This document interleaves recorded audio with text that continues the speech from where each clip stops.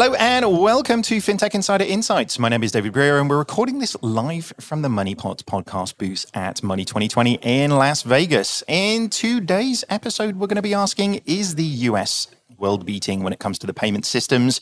And just like the food in Vegas, the payments industry doesn't do it small over here. The US is the home to the biggest payments players, the most valuable companies, and the most sought-after market in the world. But does that make it a world-beating industry? Just because the hot dogs are big over here doesn't mean it's good, does it? I've learned that this morning already. We've put together a wonderful group of experts to discuss how do things look in the US payment space right now, what are the biggest challenges that everybody's facing into, and what could the future look like as well. We'll discuss all of this and probably a few more food comparisons and much more in today's show. But first, a few brief messages. Don't go anywhere. These days, every new potential hire can feel like a high-stakes wager for your small business. You want to be 100% certain that you have access to the best qualified candidates available. That's why you have to check out LinkedIn Jobs. Just add your job and the purple hiring frame to your LinkedIn profile to spread the word that you're hiring. Then use simple tools like screening questions to quickly prioritize who you'd like to interview and hire. It's why small businesses rate LinkedIn Jobs #1 in delivering quality hires versus leading competitors. LinkedIn Jobs helps you find the qualified candidates you want to talk to faster. Post your job for free at linkedin.com/fintech. That's linkedin.com/fintech to post your job for free. Terms and conditions apply. Here at 11FS, we believe in explaining FS without the BS. That's why we created our 11FS Explores series. Weekly videos that break down a complicated financial services topic into something everyone can get their head around. Such as on-ramping, buy now, pay later, the cost of living, ESG, stablecoins, telematics insurance, and inclusive design. Search 11FS Explores on YouTube now.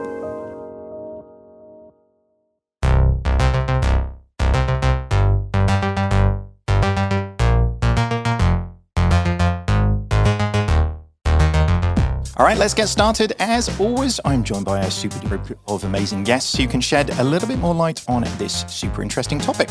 First of all, we have a welcome return to FinTech Insider for Wade Arnold, CEO over at Move. Welcome back to the show, Wade. How's it going? It's going great, David. Thanks for having me back. No worries at all. It sounds like you were having a lot more fun yesterday than, me putting through your paces on payments, right? I was. Yesterday was my 44th birthday and my daughter's 8th birthday. So we were in Hawaii. And Hawaii to Las Vegas is about as high to a low to Money 2020 as you can get.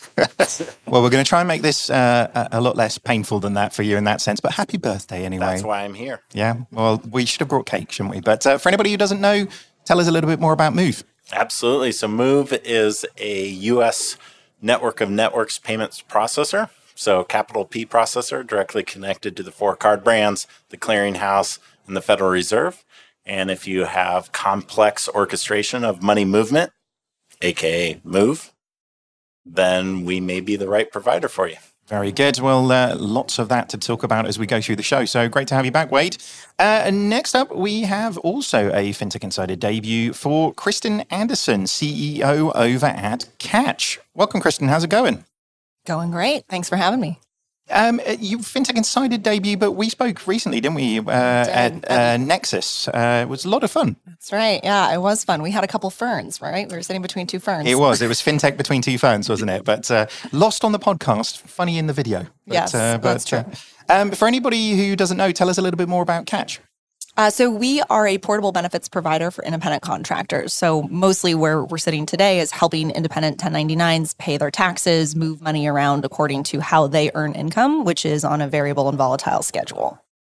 Very, very cool. Again, very, very relevant to a lot of things that we'll be talking about in terms of actually how you make payments relevant. So, gosh, I hope so. It's good. We picked the guests for the show, which is nice.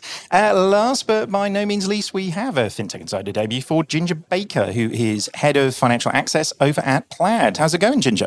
Fantastic. Thank you for having me for my debut. No worries at all. For anybody who's living under a rock, what do you do? So Plaid is a data network that allows millions of consumers connect their financial information to the apps and services they want to use to better manage their financial life. Very, very cool. Again, very relevant to what we're going to be talking about. So let's start by looking at how the payments industry and infrastructure look in the US today. Maybe if we go quick fire here, and it's going to be interesting. I'm making awkward eye contact with Wade straight away on this one. But what score out of 10 would you give the state of payments in the US in 2022? 9 out of 10. 9 out of 10. We actually did something new in the United States. That's odd. Okay, so progress. Yeah, I can see that. Progress. Ginger, what do you reckon? So I would say 8, because I think we're making great progress, but it's hard for me to get over how slow we were to get here. And so 5 years ago, I would have given us like a 4. And so now that we are where we are, I'm proud, but it's still hard to give us top-notch scores for such a slow trend. Okay. I feel like we're playing a game of higher or lower here. What do you reckon? Higher or lower? Oh my gosh, my hands are sweating. I was thinking 4, and I didn't think that'd be controversial. Oh, stand on your 4. Like, go for it. I mean, I think it's just hard to say that, maybe inside of these organizations, it feels like we're making progress. But at the end of the day, for consumers, I think there's still a lot to be desired. Yeah. So I guess, Wade, on the developments, you say there's been developments. What are the biggest ones that you think in terms of the changes that we've seen to earn your 8? For me, the acceptance of real-time payments in the United States, and I mean acceptance because the clearinghouse has had real-time payments, but it felt like it was a false start. So U.S. announced the first net new rail in 32 years with TCH, and everyone was excited about it. And then people are like, but I'm not really sure I want to be a part of that group. So it's almost like 2 little cliques in high school. And by that happening, then you had stagnation in future development from 2017 till 2022. The announcement of FedNow allows ubiquity, and you really need ubiquity for access in the United States. And so that's why I'd give it a higher ranking, as I do believe every financial institution is excited about being able to have this new disruptive technology in the United States. Yeah, it feels like such a fundamental of business in that sense, doesn't it? I guess touching a little bit on your point around people not wanting to play together a little bit. Why do you think that is? Because, I mean, we do see that in lots of other geos. The Payments Council in the UK have struggled dramatically to get, it's like some sort of mafia meeting of all of the different bosses to get who's actually going to sort of get on board with the thing. And nobody really wants to be first, but, nobody really wants to be last either. So is it a similar vibe? I think so, in the sense that you really do, from a retail standpoint, have ubiquity in the United States with the clearinghouse in order to do retail real-time payments. But all of us make money off of B2B payments. And a lot of those businesses live in the long tail of financial institutions in the United States. And so although you can build something like Zelle on top of the clearinghouse because you have this ubiquity in retail payments, you're missing out on the monetization strategy, which is really the B2B payment, which encompasses that long tail. So I'm excited about FedNow because now you have the large banks who are bringing all the retail customers, small banks, which are bringing ubiquity. Obviously, the large retail customers are at the large banks, but that long tail allows for that last mile of development of software technology solutions in the U.S. that a payment rail doesn't change anything. It's what people build on top of the payment rail that really changes things. Yeah. And so I think ubiquity is what was necessary for people to invest into building out that last mile. Yeah. And we've sort of seen quite a lot of innovation in the US markets because of the lack of these things to a certain degree. I mean, Venmo's a thing because, lots of these payment capabilities weren't in there in the first place, right? And lots of different organizations in that sense as well. But I mean, what has really been the driver for change here? Is it, obviously things like the pandemic have been quite a big driver and various different things, but why is this change coming about? Yeah, I think we have met people where they needed to be over the course of the last now 3 years, I guess 2 years with the pandemic, and now entering 2022, the second half of this year with economic uncertainty and, lack of confidence in the economy.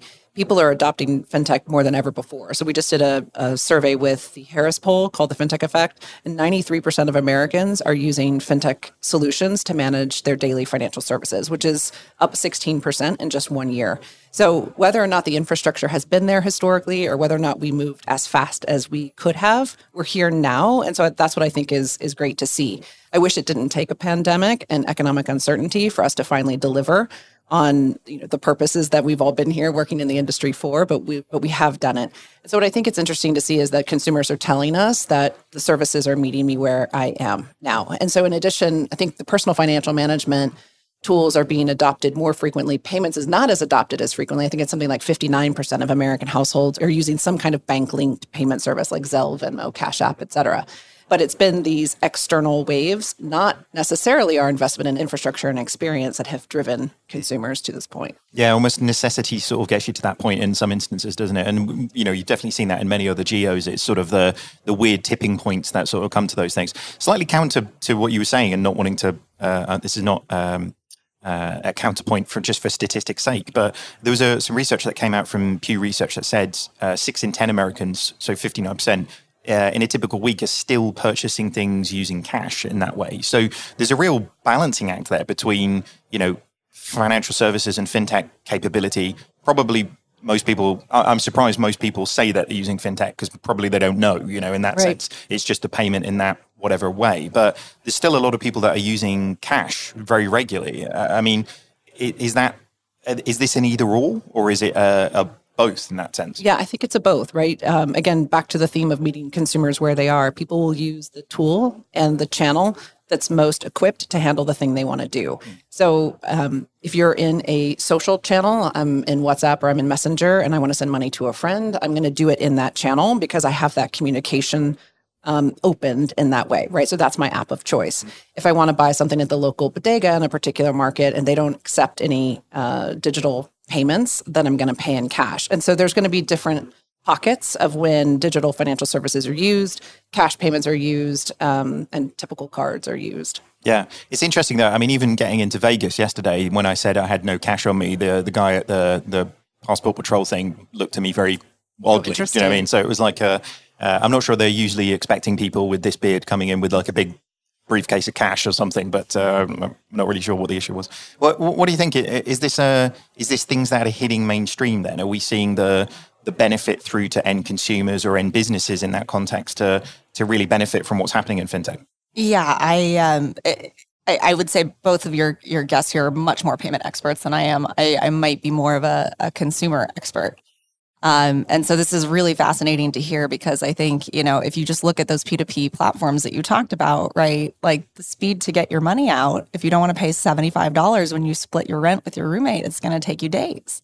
So I'm just like fascinated to hear, 8 out of 10, 9 out of 10, when what we're really seeing is consumers who have to use 5, 6, 7 different tools to be able to accomplish things. And sure, there's an element of, what vendors and what situation is best for what. But there's been a lot of regulation that's made it hard for consumers, right? Like people using PayPal and Venmo are now facing these additional tax forms that they have to file. So people are going back to cash when they didn't used to. And we thought these platforms were solving their problem. And then they said, well, I don't really want to have to answer questions about taxing earnings, which again, I can get into that. But so I think it's really interesting from a consumer perspective. I think a 10 out of 10 is the ability to send money where I want it to go with like instant onboarding, quickly, easily, and at very low cost. Again, obviously, a lot of people at this conference and in this room are monetizing off of money movement. But from a consumer perspective, the ability to say 10 out of 10 to me means that I can move money at next to nothing. And I think we have a long way to go on that front. Yeah, if you're being motivated to use cash as a way to avoid questions about tax, that's. I just want to say that's not financial advice, anybody. Of course not. So you're listening, but my app helps people pay their taxes. That's literally what my company does. So obviously, I think it's important to pay your taxes, but I think, Kristen, you're speaking on behalf of the consumer. So maybe we're excited about the future of technology, but that future doesn't exist without the demand from the consumer that you're dealing with, and you're dealing with the day to day. And maybe I'm an optimist over here as as a payments nerd. And you mentioned FedNow, which I think we heard about. We work with Banking as a Service. We're a customer of Plaid's, right? And we work with Banking as a Service to be able to move money through ACH. And I remember in 2018 laughing about the announcement in 2023 that we would have real-time payments and being like, well, my startup's either going to be successful or dead by then, but like it won't help us at all right now. Sadly, I think FedNow delayed real-time Oh, payments. I'm sure they did. Why would I invest into the clearinghouse if I can wait 3 to 5 years to do the ubiquitous thing that is mandated by my charter in order to comply with? And I think that's unfortunately set us back.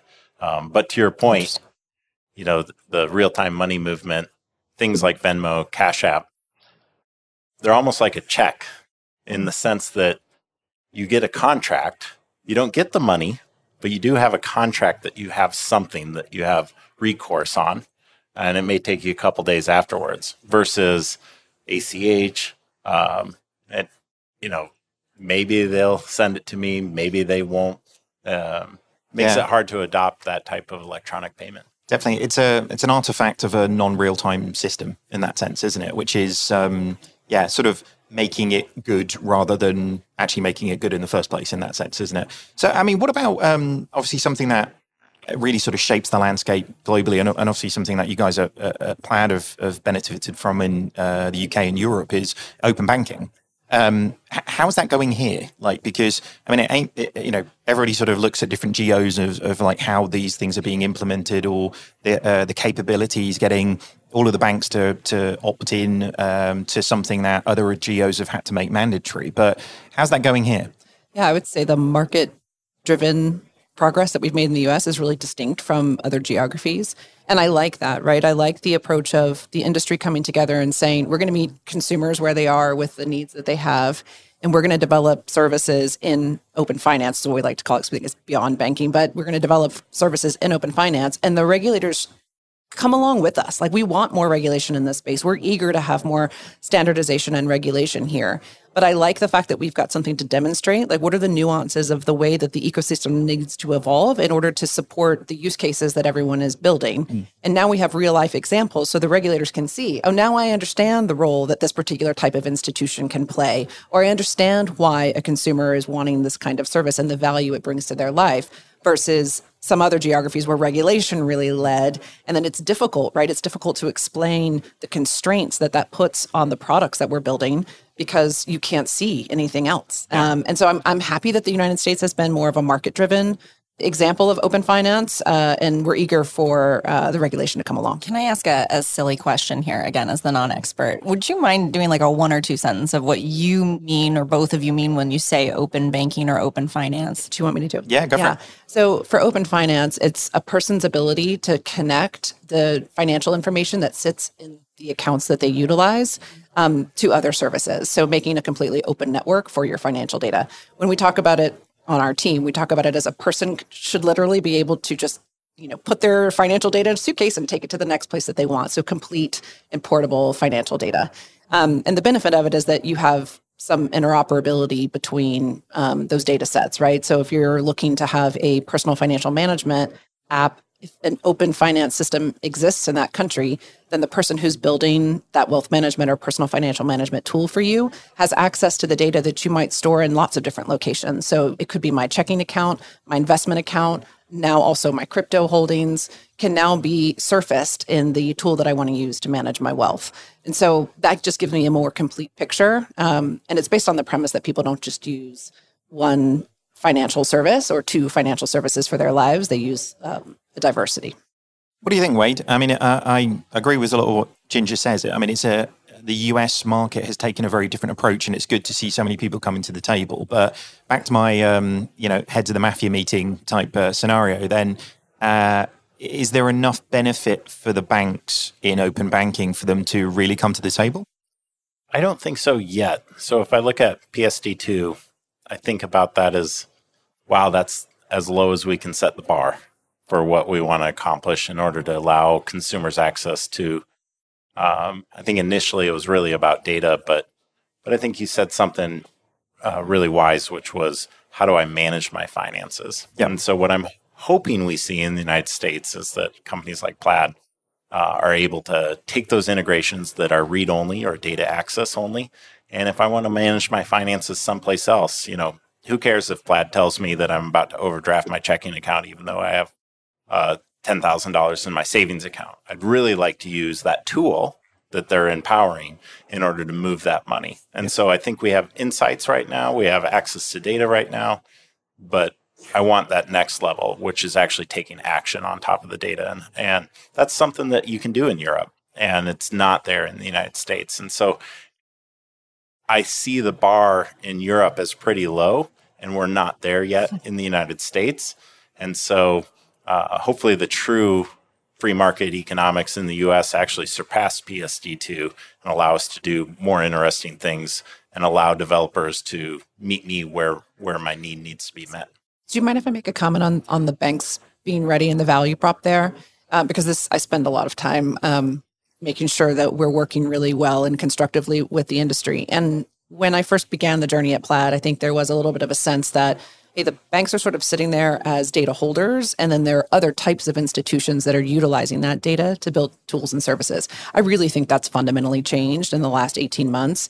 If you think about it, those offerings have really converged. So for Plaid specifically, some of the largest financial institutions are also now our customers, and some of our largest customers are also some of our largest data partners. And so you see folks sitting on both sides of this open finance network and being able to leverage tools and services from one another in a very equal way. So now banks consume data from the fintechs to build their apps and tools. And so I think that that's been a really cool transition to see. The banks are both contributing to and benefiting from the service. Yeah. I guess the where I sort of see and where we've seen in the UK the rubber really hit the road is provision of access, the level of capabilities, the APIs that are really being set up, the stability you can actually have to build real capability on top of that. Because in a ideological sort of sense, then this should be the foundations of the next generation of everything that happens in financial services. But if you can't rely on those things, it only takes it to go down twice, and then customers lose trust, and therefore trust is broken. But I do agree with you. I think the bar is pretty low though with you, and getting to VRPs and the variable payments and everything that goes with that. That really takes us to a different place. But the challenge that I sort of see on that sense though, Wade, is that is there a benefit to the banks of that? Is that not just value destroying from their perspective? Because, interests and, teaser rates expiring and, overdrafts, all of these things, the business models of financial services needs to evolve because real-time capability is a thing at that stage. And that I think is a wonderful opportunity. But if I'm trying to protect my existing business model, I'm also terrified at night, not my business model at 11FS, but the big bank's business model in that sense. So, I mean, in any crisis, there's opportunity, but you can see why there's different agendas at play there, right? Yeah, absolutely. So banking's kind of like wine. All the hard work is making the grapes and keeping them alive their entire time. But the last mile is where you make all the money. And that's actually making the wine. And so when I look at the financial institutions that see this as a one-way road, you're just taking the data from me. Access to data, and whether or not it's the bank's data or the consumer's data, we can make that argument back and forth. But the last mile is when you can actually take action. So if I'm willing to make a same-day payment to my loan, if I'm willing to transfer funds between goods, I think there's a great opportunity to monetize those actions while still giving away the access to my balance and transaction history and things like that. And so to me, it's maybe more in line with what Kristen's thinking is, how do we take it from a utility, a commodity, making grapes to making something special? And that's meeting the consumer in their point of need and being able to monetize that point. Well, I think that's absolutely right. And I think there's still a lot that's unproven about those business models. PFM, personal financial management, has been notoriously hard to monetize. And so is that the wine? I would like it to be, right? My company provides financial management in that last mile. Like, we believe that that's where the value is. But talk to any early stage venture-backed founder who's like, we're going to make an app that helps people budget.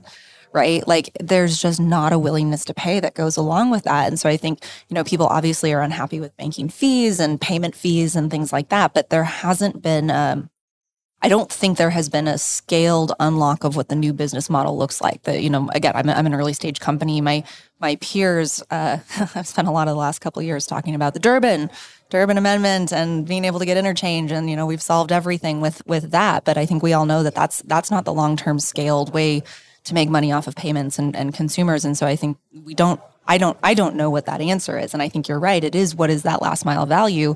And it's where and how do you capture that? Because again, consumers don't have a super high willingness to pay for subscription, last mile financial management, even if I personally think they should. Yeah. I'm going to sort of keep Wade's wine metaphor going a little bit, but I guess we need to PFM... get a bottle of wine. I know. I'm getting thirsty. Conversation could I'm get getting really thirsty. lively. The PFM is essentially the label on the front of the wine, isn't it? And to your point, it's about what you do with that. People don't buy wine to look at the label; they buy wine to get drunk, don't they? So actually, the action off the back of it is more important, and that's where payments really is just a facilitator of doing something in that sense. It's the action on the insights. Yeah. Right. So if all it is data, that's insights.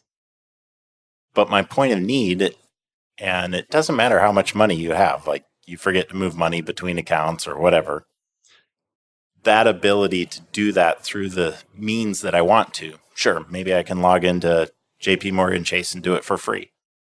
But if they offer that as a monetization structure through their API, maybe I as a consumer don't pay for it. Maybe the fintech sitting on top of their API pays for it. But they should be rewarded for allowing access to that. And it really is that point of need. So if I can move money for 50 cents versus an overdraft fee or a late fee or anything like that, I think there's a real opportunity there for banks to actually structure open finance in a way that is non-interest income back to them. Yeah, I think that materially, I completely agree with that. And if I had to paint the picture of the future of financial services, it would be something that manages your money for you rather than penalizing you for missing something in that sense. And so much of what you're talking about there gets you to that point, doesn't it? Which is, if you've got somebody managing your money for you, that's what they would do, right? If you don't, because you can't afford that, or you're out of the country for 3 weeks and you miss it or whatever, then actually you end up being penalized for those things, which is kind of crazy given the environment that we've got in.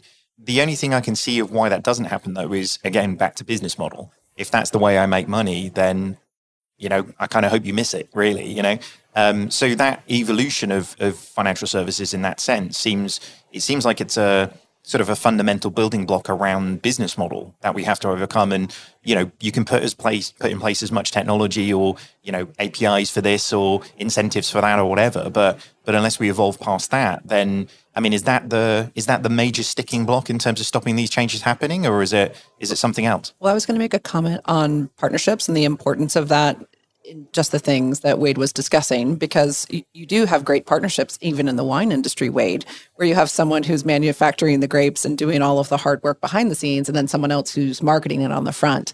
And I spent some time at Facebook working on financial services there a number of years ago. And I think I felt a little spoiled in that situation because there's another monetization model happening within the organization, right? And so the actual financial services that we might be building into a surface like Messenger or Facebook or something else that consumers are using can stand alone as the experience, and there's something else happening to monetize. And so I wonder how the combination of some of that back end, the hard labor on the back end, and the unique surfaces that consumers are already using on the front end can be combined so that the business models work for everyone. Yeah. I think that's sort of manufacturing and distribution is always the way in that sense to a certain degree. Do you think the incumbent organizations who do most of the transactions from a payment perspective would see that as a positive though?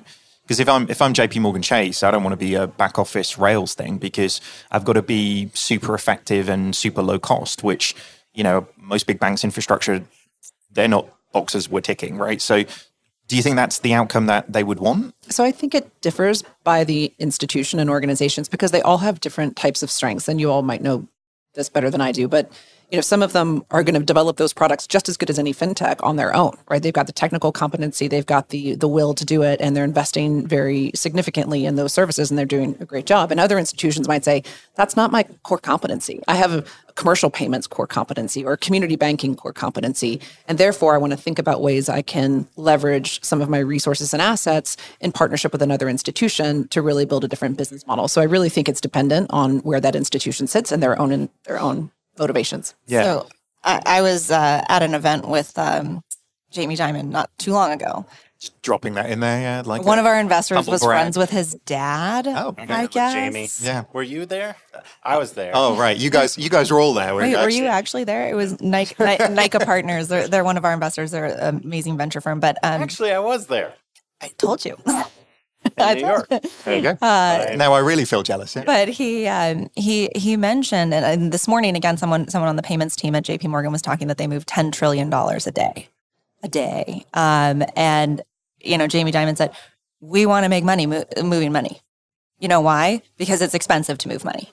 And it costs a lot of money to move money. And so I think that's where there's still a lot of friction. It's where a lot of people are excited about Web3 and decentralized finance and things. I don't want to get that. I'm not an expert there either. But, that is where we talk about like the cost of moving money going to zero is really difficult because in the world we exist in now, it costs a lot of money to maintain the infrastructure to move money. And so those payments cost a lot, and consumers are not always bearing the cost. Like you said, well, maybe the fintech can pay. Well, that's what's happening right now, but that's not sustainable, right? The fintechs need to learn how to monetize. They need to learn how to make a sustainable business of their own. And at some point, just layering on middlemen, like consumers have to find a way to create the value for those companies in order for that system to survive, because it doesn't sound like Jamie Dimon wants to not make money on moving money. He wants the grapes to be expensive. We're really straining this metaphor, aren't we? I'm sorry, I can help it. I mean, is that the biggest pain point there? Is it cost in the system? Is it the cost in what is that the thing that you think is holding back movement? And I don't mean movement from money, but movement of the industry in that sense, right? Yeah, it was interesting when I was at Jack Henry, the CEO at the time. I was saying we were a software company, and he's no longer the CEO. But he said, no, we sell indemnification. I thought that was fascinating because he was right. They were selling the ability to pass your OCC audit. They were selling the ability for all of your compliance needs to be met. And I think that to your question about, what's the main problem, it's who's indemnifying this? Who's carrying the liability in this transaction? And in the case of Jamie Dimon, Jamie is, right? And so happy path of payments is frankly very cheap and very easy. Go lose $1 million and the rest of the transactions get real expensive real quick. Very, very true. All right, well, we'll be back very, very shortly with a few more wine metaphors, I'm sure, and a bit of a look forward to what's going to be happening in the payments industry. Back with you very shortly. The rise of data-driven financial services has opened up new ways for banks and lenders to better connect with their customers and offer exceptional user experiences. But to take advantage of these opportunities, we need to break away from traditional constraints. A new report from Tink shows how open banking can pave the way for faster and more responsible lending practices that are robust on risk and financially inclusive. To find out how Tink can help you transform lending, read the full report at tink.com/11FS. All right, folks, welcome back. We're going to take a little bit of a look about what is happening in the future then. Where are we going in a back to the future type sense here? And Wade will fill you in on what we mean by that in a second. If the payments industry in the US isn't world beating, and I think there was sort of 8s and, some begrudging 4s, but with a bit of high potential in the scoring earlier on. What do we need to put in place here to really catch up and lead from a world perspective in terms of where we're going? Is it purely putting in place all of the pieces from an infrastructure perspective? Is it making more of the players play nicely together? Is it what would you guys like to see? What turns your 8 to a 10? So I think when you go back to why it took us a while to get to this place, I think we had a lot of great investment in a highly developed payments infrastructure for decades. And it's really difficult to upend that existing infrastructure and completely overhaul what's already been created in order to move on to the next phase. And I think that's always going to be the place where the US gets stuck, because we make great investments a long time ago and they work okay. And in countries where you haven't made those investments, it's really easy to just leapfrog over, swipe terminals, right into digital and mobile payments. And I think that's always going to be the Achilles heel. So what are those still existing infrastructure investments we've made that we tolerate because it works, but it's not great? And we just can't get the buy-in and the partnership and the motivation to make the investment to get us where we need to be. And so I actually think that can apply to many different things. I think identity systems and identity verification. I think blockchain may be a solution on some of the centralized solutions. And I think just on even existing user interfaces and applications. So, well, I totally agree with that. I think that's exactly what it is. And when you mentioned a couple stats at the beginning about how the U.S. is such a large market, it's such a prominent market. We control a lot of global finance from this location here, not Las Vegas in this podcast, but the U.S. more broadly. And I think that the question about is the U.S. world beating in a payment system, when I was looking at that prompt, I was thinking about it as, well, should we be? Should we be 10 out of 10? And I don't think we should, because I think that what comes along with that is risk, right? And that's what we were sort of talking about a little bit, and that like jumping straight to the bleeding edge of some of those innovations comes with a lot of uncertainty, a lot of like loss of control, a lot of these systems where the legacies have been really important. And again, we've put in place a lot of compliance and a lot of pieces that make the system maybe a little slow, maybe a little lagging, but it works. Again, you don't want to lose $1 million, right? And we can't do that, right? We move so much money, and that's where the place where there is opportunity for fintech and startups and small companies and emerging economies to try certain things that we shouldn't be trying first in the U.S. And so I think the ideal state is an 8 or a 9 out of 10. And I think that's the place where we want to lead with technology. We want to be doing all of those things, but I don't think we should be aiming for the bleeding edge, because it's just too big of a risk for the system that we have.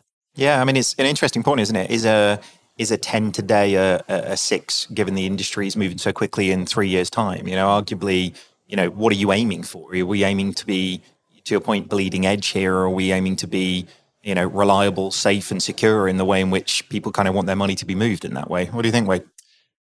I was one of the people on the FedNow advisory committee with Google that was arguing to adopt really UPI rather than FedNow is technical from a technology standpoint.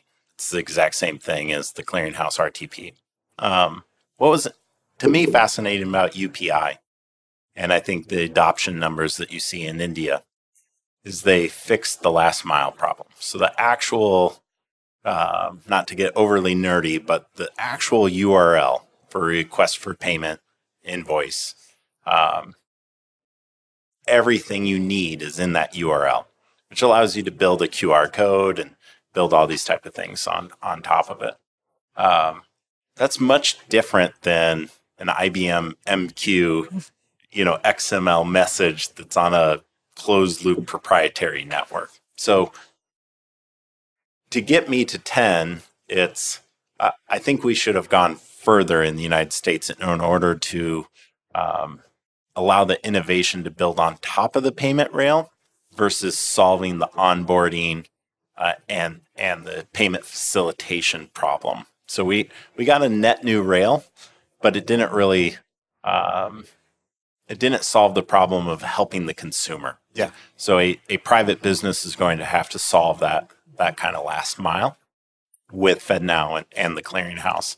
Compare that to UPI, where the actual network solved that problem, and now innovation can be built on top of that. And so, my wish, which went unheard, was that the innovation could be not the payment rail, but what we build on top of money movement. And for the U.S. to really be innovative, I think we're going to go see another 5 to 10 years of that last mile, and then the real innovation happens on top of that afterwards. Yeah, it's interesting. And it sort of goes back a little bit to what you were saying in terms of the distribution and product creation to a certain degree in that sense. Because I guess in India, all of the capability was put in place, but it took demonetization in a major way to incentivize people to get on with it, really. And like, to a point where you're like, well, has the investment in the existing systems, and it's weird to talk about this as a country rather than just like a bank, but have they seen the ROI from physical cash yet? Actually, does demonetizing in that sense get you to a better place? How, to that point, how does things like central digital currencies play into this? Is that when money is actually digital, is that going to make it easier for us to sort of conceptualize in large organizations the movement of it? To me, it's fascinating that you and I can exchange money faster, and as technologists figure it out, how to use the Lightning Network in order to open up a channel and exchange value between one another faster than we could go work with our banks in order to make that happen in a US dollar system in the United States. And if we spend all of our time going and building that stuff, we're not spending our time solving real problems. Yeah. And it's one of the reasons I like to say Move is the most popular open source payment network, payment projects in the United States outside of crypto. We're also the only ones. So, take that for whatever it's worth. But a lot of that was just to break down the unknown. How does ACH actually work? How does Fedwire actually work? How does Image Cash Letter actually work? And so we released those free and open source, and it was really the passion project there was release knowledge so that real innovation can happen on top of that. That's one step, but ubiquity is really the next step, so that people can all build on top of the same infrastructure. Yeah.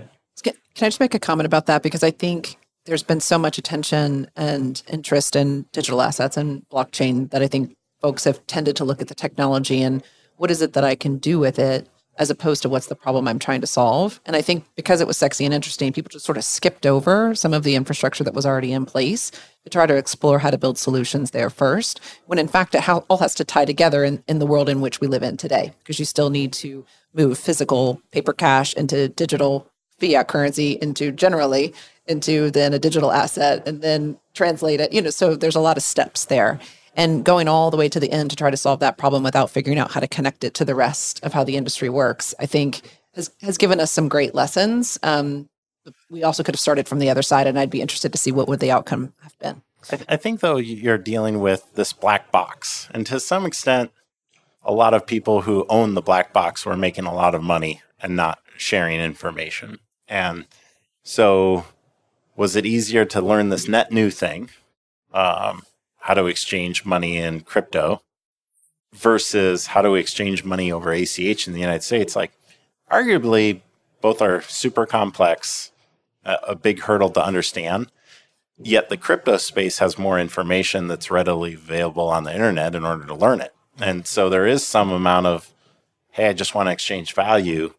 And maybe it's easier for me to go figure this out in the crypto space than trying to understand these complex U.S. payment rails. Yeah, and pricing open that big black box when people don't want you to do it is somewhat of a challenge in that sense. But we are seeing progress, obviously, in that sense. I mean, a lot of stuff that we've been talking about, because it's the name of the show, is about the U.S. payment system. But back to your point there around exchange of value more broadly or more internationally, then how much of that is a consideration for, the US has a huge part to play in international standards of these things, and, not just from a payments perspective, but like the dollar is basically the standard of value everywhere. So, actually at the point where we get to a central digital currency that is a dollar, you could easily see that being adopted in many other places in that sense as well. So, not wanting to put pressure on you guys, you're sort of building the rails of the world in that sense, which is probably the title of this podcast that we're going to put out, actually, in that sense. We just named it here. But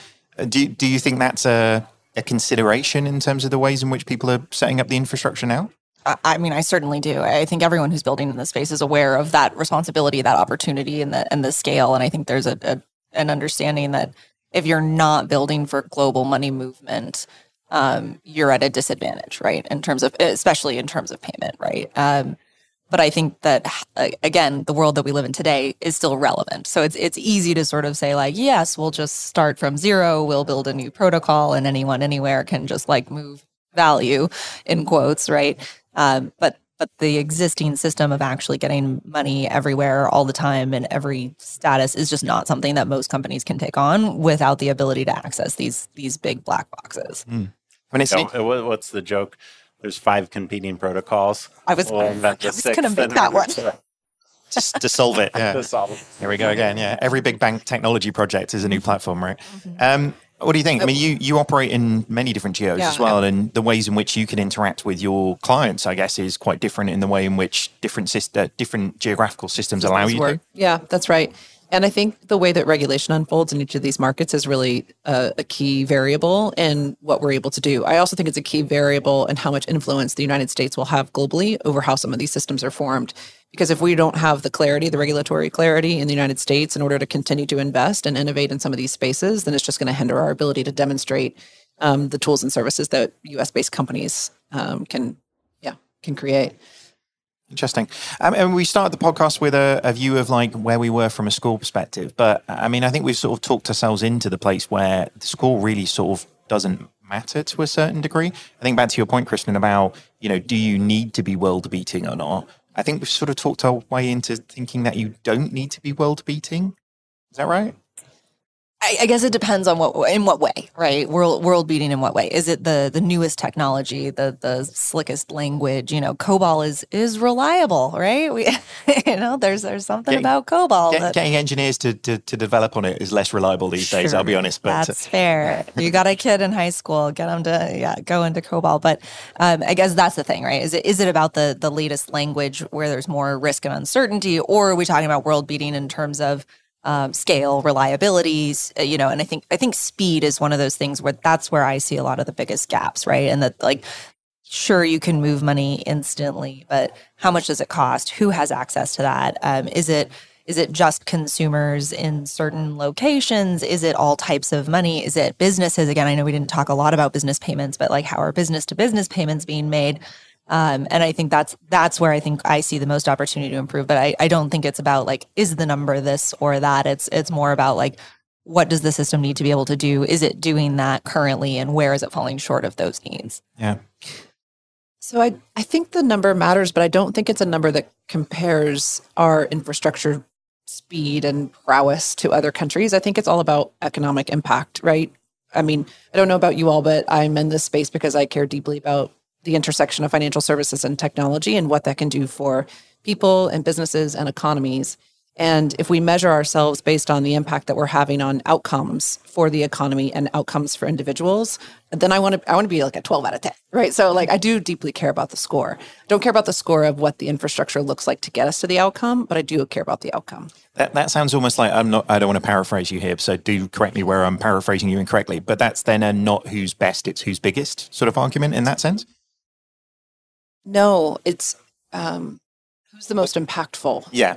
The biggest, you don't have to be the biggest. Proxy, yeah, you don't have to be the biggest. You just have to be the best at delivering the solution that the people need to drive the outcome that they're looking for. Well, and fundamentally, just because of the lack of those systems, we sort of skirted on a 3 or a 4, if we went back 6 years, it hasn't stifled innovation as much as people would sort of make it out to be, given the companies that have come along and filled those gaps, right? If everything was wonderful, we wouldn't need a move, right, Wade? So actually being in a situation where you have a problem to solve and have, smartly solved that problem, that kind of puts the market in a very different place, doesn't it? Absolutely. We don't deal with consumers, we deal with businesses. And turns out being able to settle a card transaction and give them same-day access to that money for an SMB is a pretty killer feature. So how we do that, all kinds of nerd crap around that. But when we talk to our customers and we say, hey, would you like same-day access to capital for any cards that you transacted with? Everyone says yes. Yeah. Because cash flow is still king. 100%. I mean, so much of this, whenever you talk about payments, anywhere in the world, whether it's the UK, the US, Africa, wherever, it all comes back to what it does for the customer. And if they, care about what it does for them, then there's a great benefit and they adopt it, in major numbers. And if not, then they don't. Probably a good place to leave the show in that sense. Do stuff customers like. Who would have thought it, eh? We cracked it. I know. It was within the hour as well, which is good. All right, guys, that wraps up this week's show. Thank you all for joining me. Where can people learn a little bit more about you and your companies? Wade, starting with you. Absolutely. I'm Wade Arnold on Twitter, and all kinds of banter about fintech that definitely represent my company, which is Move.io. Very good. A rare person who says their Twitter does represent their company. I like that. But Kristen. My head of comms is watching, so I'm not sure I'm allowed to say that my Twitter represents the company. But I'm on Twitter at Catch Kristen. Our company is called Catch. We provide benefits for independent contractors and 1099s. We're at catch.co. Very good. Well, she's sort of laughing and shaking her head, so I'd take that as a no if I was you. But Ginger, where can people... for all things Plaid, you can head to plaid.com, and I am on LinkedIn. I do have a Twitter account, but I'm not going to get into the situation as to why it is no longer very active. Working on that. I want this. Now I got to follow it. Yeah, I'm pretty sure I'm going to have to go find that now, just in case. There's going to be like just cat pictures, like loads of cat pictures. Sounds like the best Just content. babies. That's what we're here for. Just babies and cats. Nice. Well, that's what the internet's for, right? All right, guys. As for me, you can find me lurking on LinkedIn mostly these days, so connect with me on there. Thank you so much for listening. If you like what you heard, then subscribe to this podcast and don't forget to leave us a review. It super duper helps other people find the show. As always, if you want to join the conversation, you can find us on all social media channels at this stage. Just search for 11FS or FinTech Insider. Or if you really want to, email us on podcasts@11fs.com. Thank you very much for listening, everybody. Goodbye.